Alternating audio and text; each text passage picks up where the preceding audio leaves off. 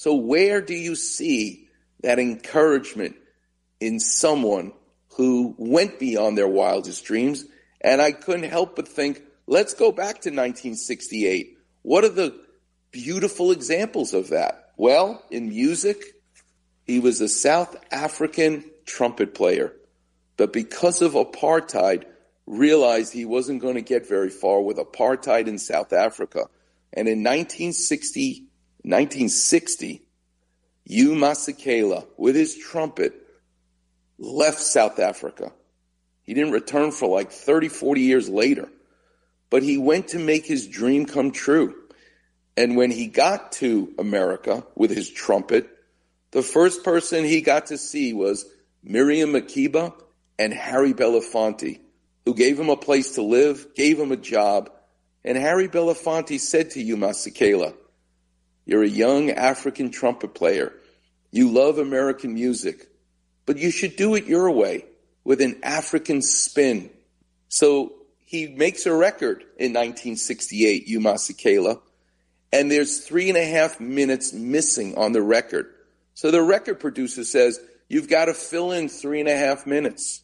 Hugh Masekela remembers a song that a fellow African from Zambia wrote, took his trumpet and played on his record a song called Grazing in the Grass, which was not only a hit when he played it, but got lyrics added to it and became another number one hit for another group called Friends of Distinction.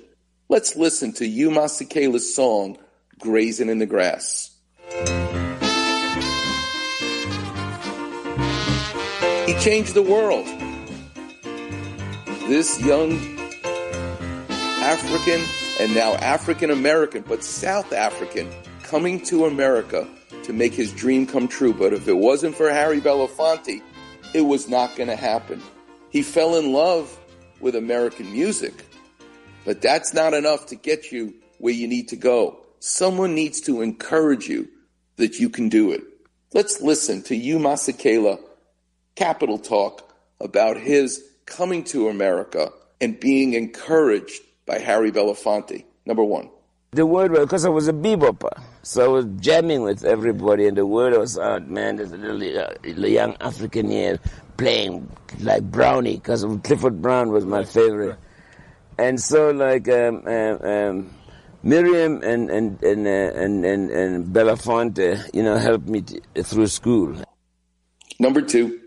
And I had to work in Belafonte's publishing company. They said, man, we got the money, but we ain't going to make it easy for you. You're going to be able to pay your rent. You got to work. Don't want to spoil you, but you got to.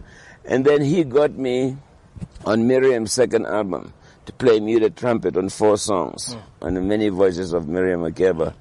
And that was a big hit, but the most played songs were the ones where, I accompanied on muted trumpet. Yeah. And so then I started getting offers, to record. It's because Belafonte told him, you have a unique African style. You may love, Miles Davis even told him, you may love bebop and jazz in America, which is great. It inspired you, but do it your own unique way. Listen to Morris Goldberg, who played with Hugh Masekela in New York when he first got here, talking about the unique style that Hugh Masekela had. Let's go to LWF number 2. He had a unique way of playing. He may not have been the most technical trumpet player, but he had an original way of playing, and that's what people go for. They hear. And now number 3. I played with Hugh in his first band in New York, and then soon after that he left for the West Coast and formed a band over there, and in 1968 he recorded Grazing in the Grass. And now let's hear.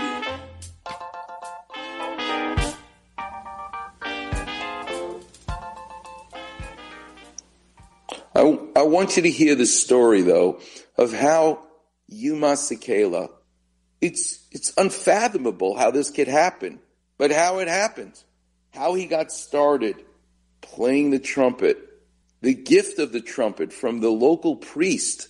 It just is an amazing story of being encouraged and going beyond your wildest dreams.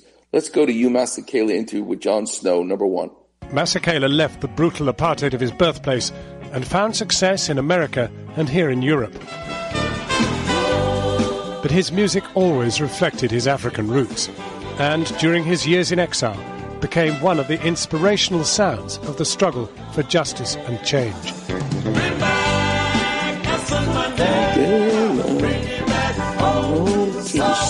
His songs protested about apartheid and slavery, the government, everyday hardships, and oppression.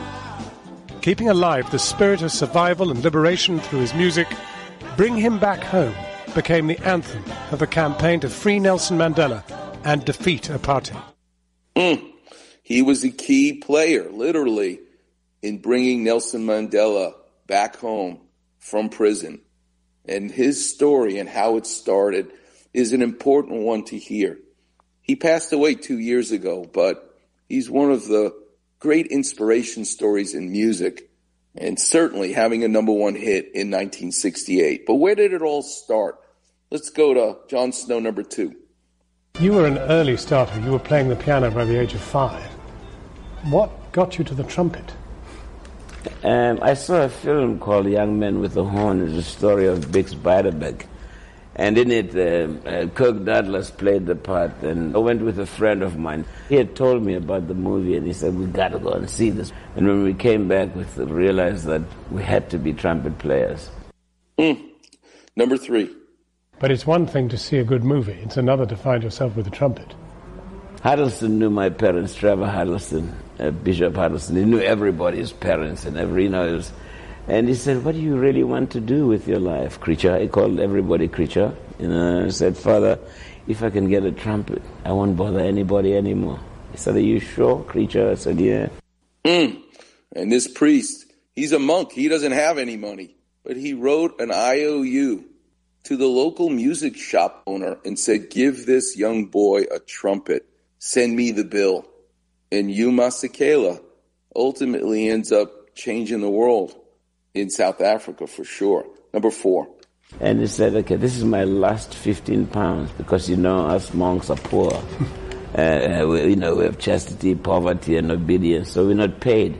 I'll write you a note. So I wrote a note. Dear Bob, please give this boy a trumpet. I only have 15 pounds. And he had a very strong accent, Bob. He says, Further must be crazy. 15 pound?